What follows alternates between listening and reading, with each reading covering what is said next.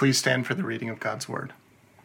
Today's scripture reading is from Luke chapter 2, verses 25 through 38.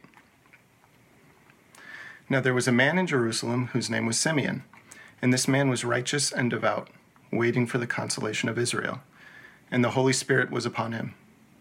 And it had been revealed to him by the Holy Spirit that he would not see death before he had seen the Lord's Christ. And he came in the Spirit into the temple, and when the parents brought in the child Jesus to do for him according to the custom of the law, he took him up in his arms and blessed God and said, Lord, you are now you are letting your servant depart in peace according to your word.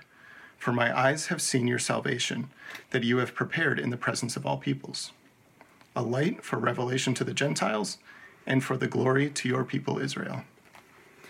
And his father and mother marveled at what was said about him. And Simeon blessed them and said to Mary his mother, Behold, this child is appointed for the fall and rising of many in Israel, and for a sign that is opposed.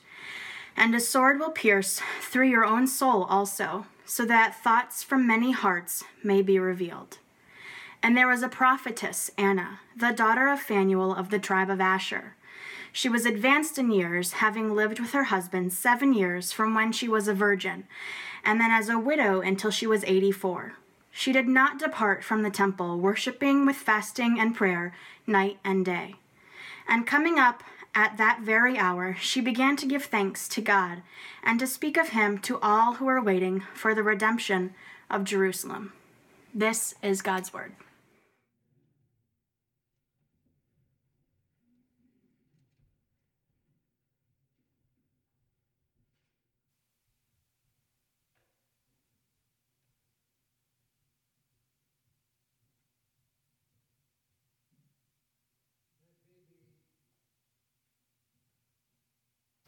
Born in Bethlehem and laid in a manger, looms large over all of history.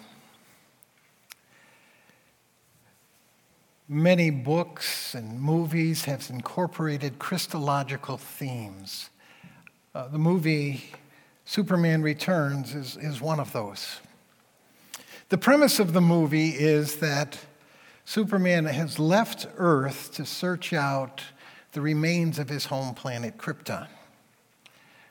He returns 5 years later. In the meantime, his disenfranchised girlfriend, Lois Lane, has written a Pulitzer Prize-winning piece entitled, Why the World Does Not Need a Superman. When Superman returns, he addresses that article. And her response is, the world doesn't need a savior, and neither do I. His response is to take her up over all of Metropolis in the evening to see the expanse of the city, and he asks her, what do you hear? She says, nothing. He says, I hear everything. You wrote that the world does not need a savior. Every day I hear people crying for one. God hears everything. Every day he hears people either verbally or silently crying for a Savior. And God gives his answer. Let's pray. Our Father, bring the gospel anew to our hearts this morning. Enliven us with it. And for those who do not believe in Jesus Christ, would your Spirit open their hearts to see him for who he is, to see themselves for who they are, to look inward and hear the very cries of their hearts, and that Jesus is the answer to those cries. Speak to us through your word this morning. In Jesus' name we pray. Amen. During the Advent season, we've been studying the book of Isaiah, and we've seen Israel crying out for a Savior. God had answered that cry throughout history. When they were slaves to Egypt, he delivered them. During the period of the judges, when they cried out when other peoples were conquering them, God answered them. Under the kings, when they were under attack by the Philistines, God delivered them. And now in this book of Isaiah, they're assaulted by Assyria, and God delivers Judah. And they await the assault and captivity from Babylon. And Isaiah says, I will answer. I will answer with a Messiah who is going to be Lord himself. He will not only deliver you, but he will deliver the world and make all that is broken new.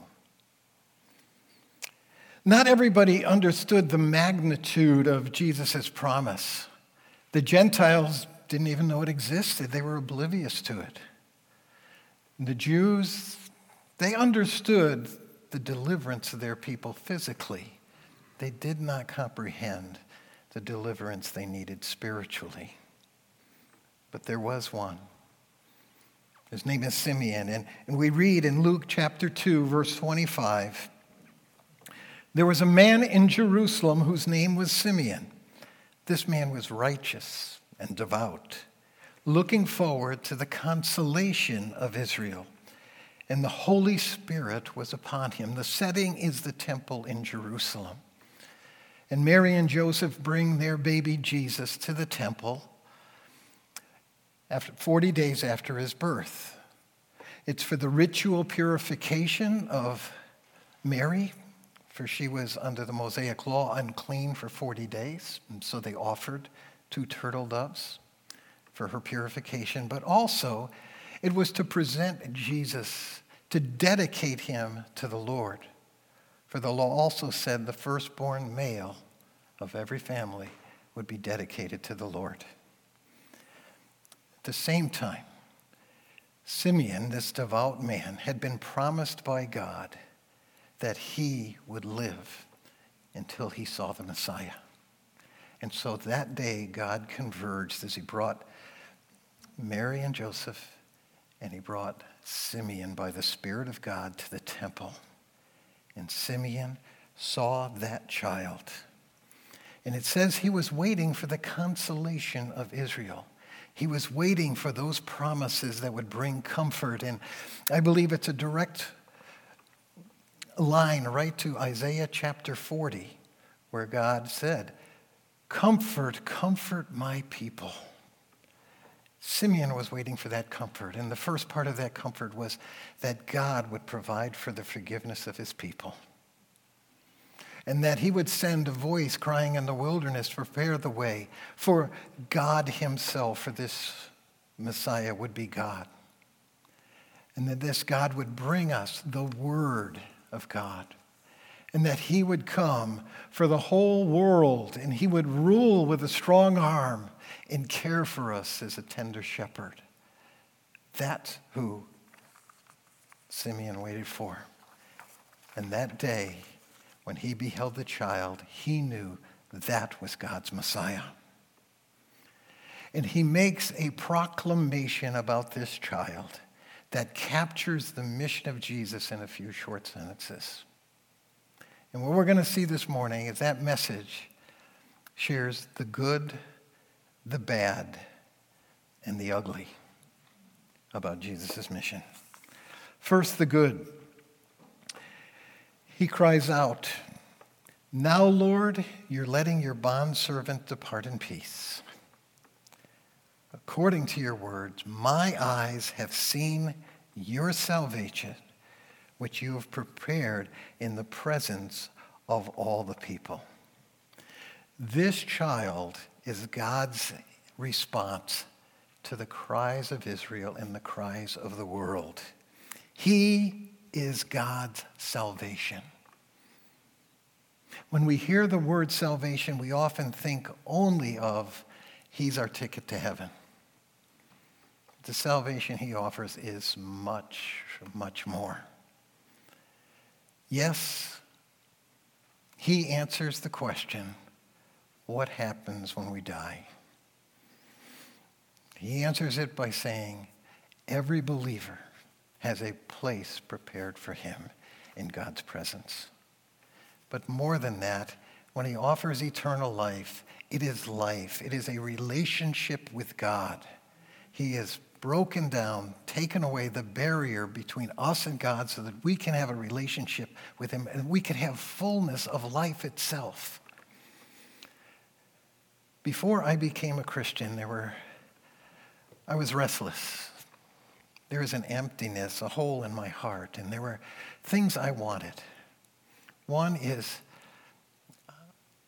I wanted a purpose in life, that life had to have a meaning beyond what I was doing, a meaning that had eternal benefits, that lasted beyond this life. I wanted that hole filled in my life. And I wanted it to be according to truth. I was taught truth is relative, but I really believe there was a truth that I hadn't grasped, a foundation upon which I could build my life. And I sought a love relationship, someone who would accept me and love me just as I am. And I wanted my life transformed because I knew I was engaged in and thought things and pursued things that were not right, were not good, that I was not the person that I really wanted to be. When I met Jesus Christ, he moved into my life in every one of those areas. He's given me a meaning and purpose in my relationship with him and what he's given me to share with the world around me, with a congregation that has eternal benefits. He's filled that hole in my life. He has given me truth. And he loves me the way no person could love me. He sees and knows everything about me and yet embraces me with the fullness of his love to an extent that I could never imagine when I consider the sacrifice. It's all according to the truth of God himself. I'm still working on that transformation part. I'm still not all that I want to be, but God has given me a power to break my enslavement to sin, to lead me on the path to become more and more like Jesus Christ. That's what salvation is as well. And salvation is that ultimate time when Christ will make all things new. Amy Grant's song, My Grown-Up Christmas List, I think captures this. She says, her list is no more lives torn apart. Wars would never start. Time would heal all hearts. Everyone would have a friend. The right would always win, and love would never end. If that resonates with your heart, you are crying out for a Savior. That Savior is God's salvation, Jesus Christ. And that salvation is for the whole world, as he continues, that this child is a light for revelation for the Gentiles and the glory of your people. He is for the Gentiles. They never thought they would be a part of this, that Yahweh God was only for Israel, but no, he isn't. He's for the whole world. He is the one true God. And the Gentiles were living in darkness during that time. They worshiped false gods, often sacrificing their own children to those gods. They filled gladiatorial arenas to watch individuals slaughter one another. And they cheered. If there was an unwanted child, they would take him out into the woods and leave him there. There was enmity and hatred between every culture and every race. And they would even abandon their own family if a member got the plague in order to save their own lives. The darkness was great.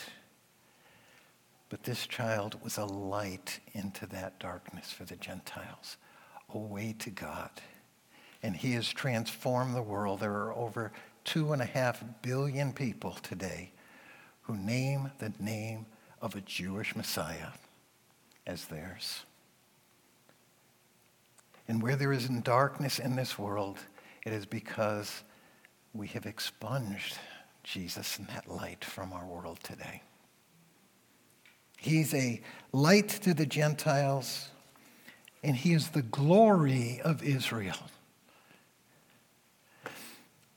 The Jewish people are a chosen race. They are a special people to God. God made a promise to Abraham. Genesis 12, he says, I will make you a great nation, and I will bless you and make your name great. And you shall be a blessing, and in you all the families of the earth will be blessed. If you are of Jewish heritage, you are among the chosen race. You are to be a channel of God's blessing to the world. God made you to be a light to show that he is the one true God. And he would bless you when you followed him. And he would discipline you as a loving father when you didn't. You were the mouthpiece of God to the world. He entrusted to you his very word. Every Old Testament book is written by a Jewish author. Every New Testament book, except those written by Luke, were written by Jewish authors. But much, much more so, you are the conduit of God's blessing to the world. Jesus Christ is that blessing. It isn't you as individuals. It isn't the way you've lived, the way whatever you have been, but is the one who is in your line. He is the glory for all the people of Israel. And it should break all of our hearts when a Jewish person rejects their own glory in Christ.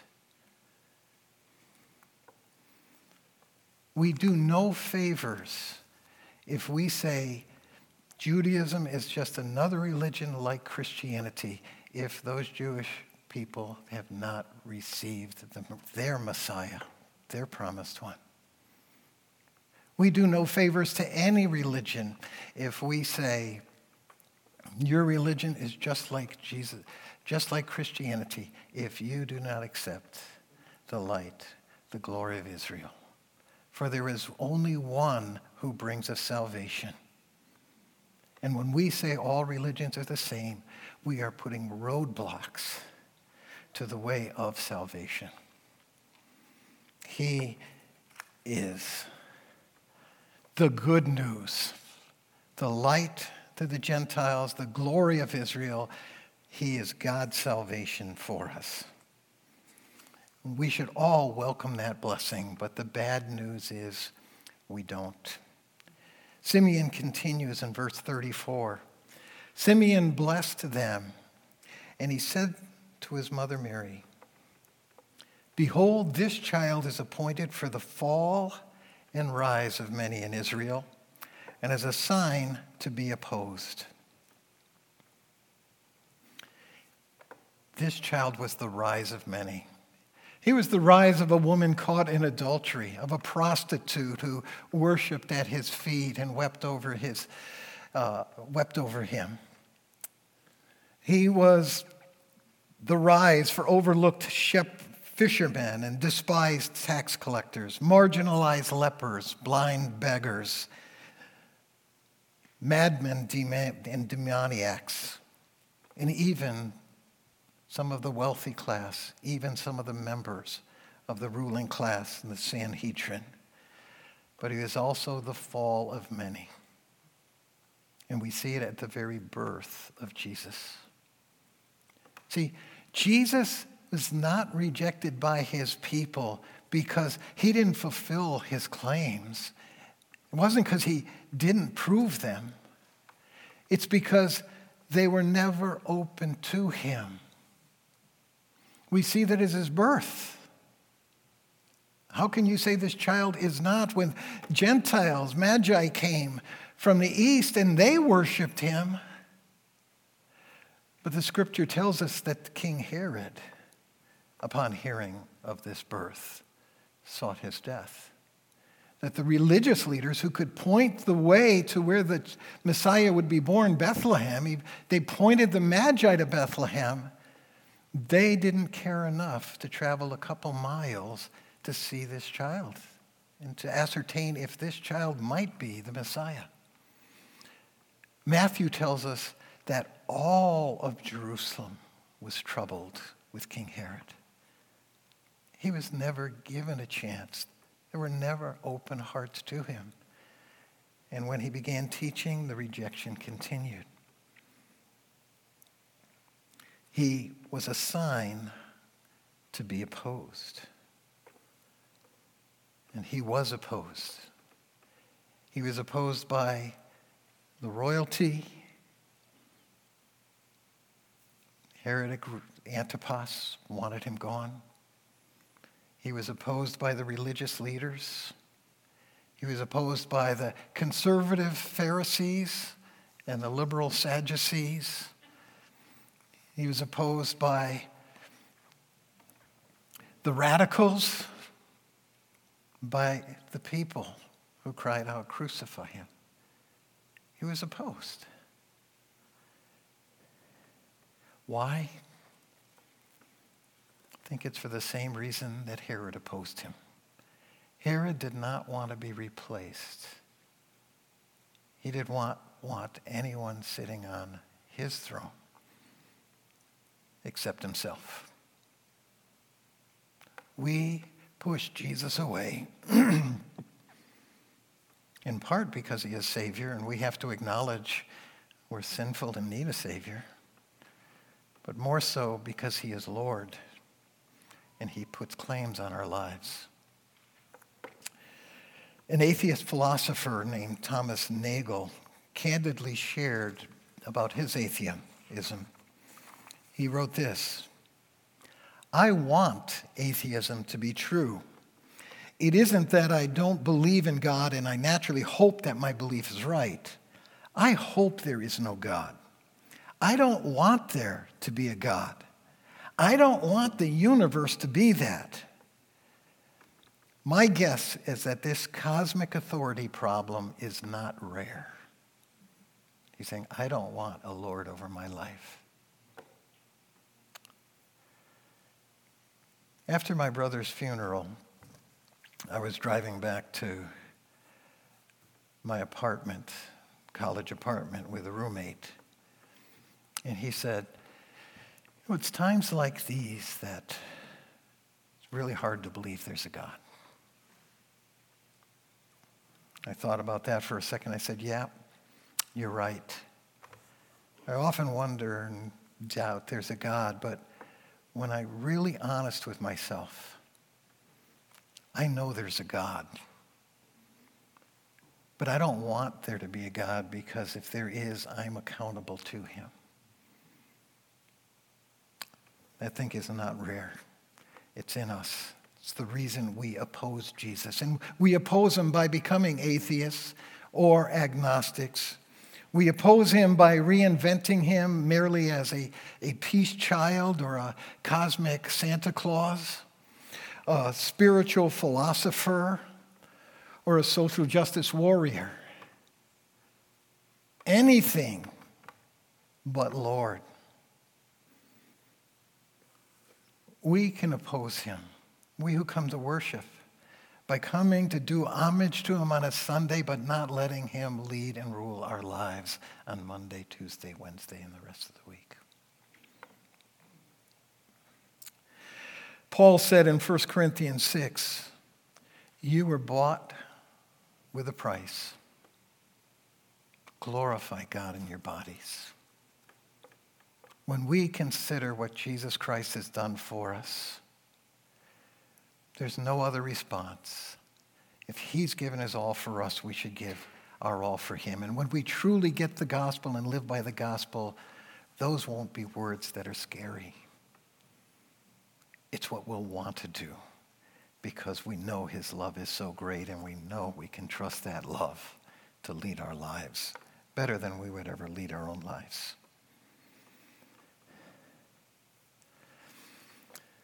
The good, the bad, and the ugly.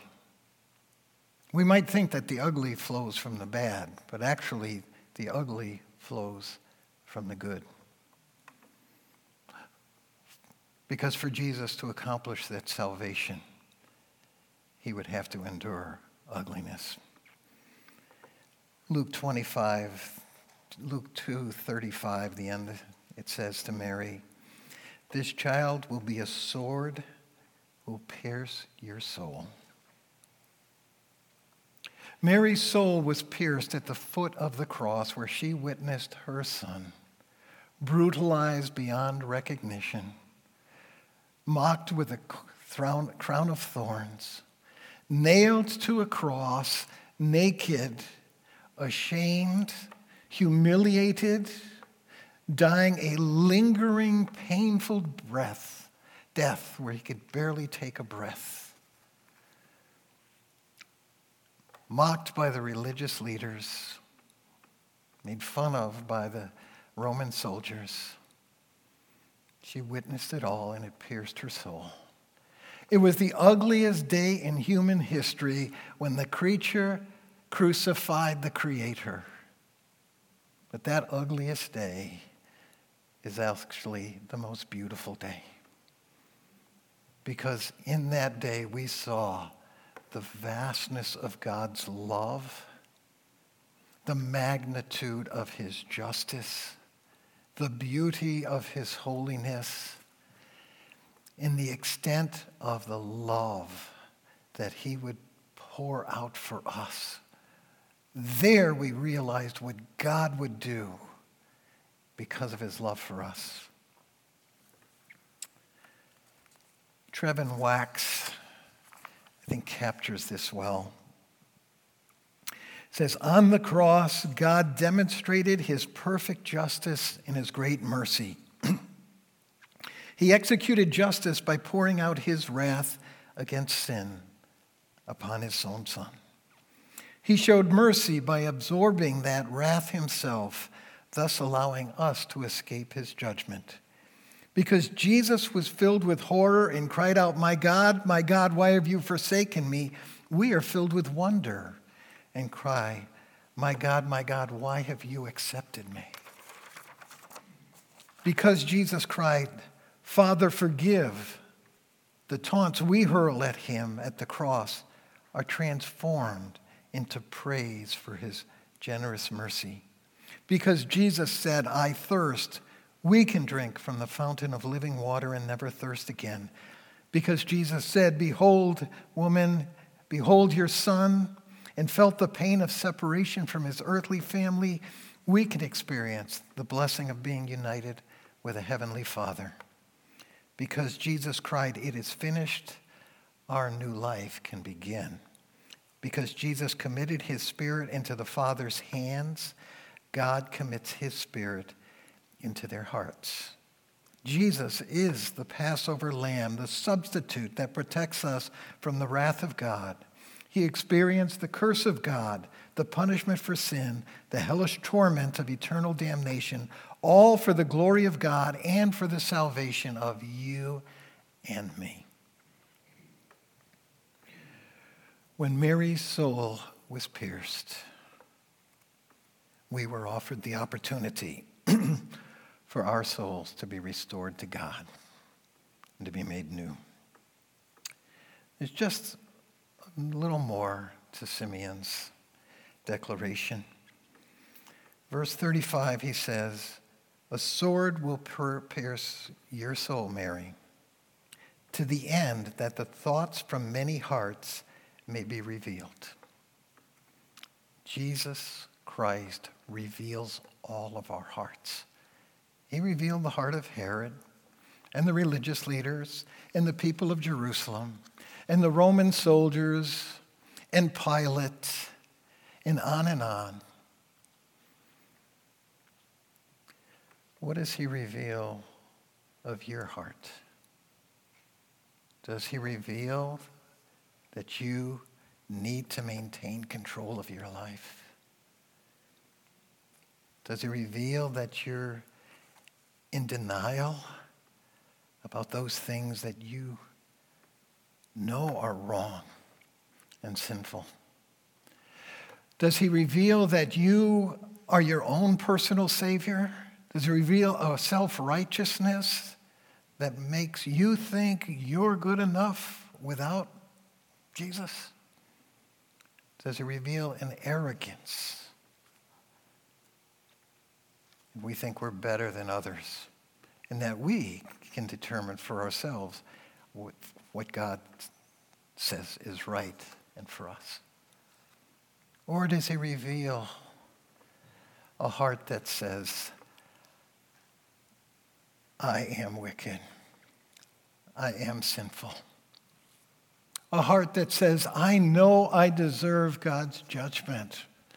A heart that says, I know I can't make up for my sin. A heart that cries out for a Savior. A heart like that of the tax collector who prayed in the temple, God, be merciful to me, a sinner.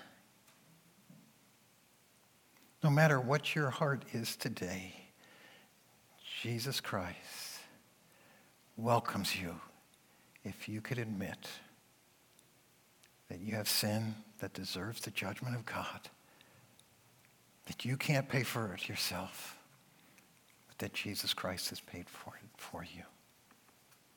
No matter what you've ever thought, what you've ever done, how much you've opposed him, how much you may have mocked him, he says, come to me. Because he's the glory of the people of Israel. He's the light of revelation to the Gentile, and he is God's salvation to the world. Father, we thank you for Simeon's words. As we prayed earlier, refresh us with these gospel truths. And if we've never accepted them before, Lord, may those listening, those here, may they listen to the Spirit of God knocking on their hearts, to open their hearts, to see themselves as God sees them, and to know God's love is so great that he demonstrated it, that while we were yet sinners, Christ died for us. Amen.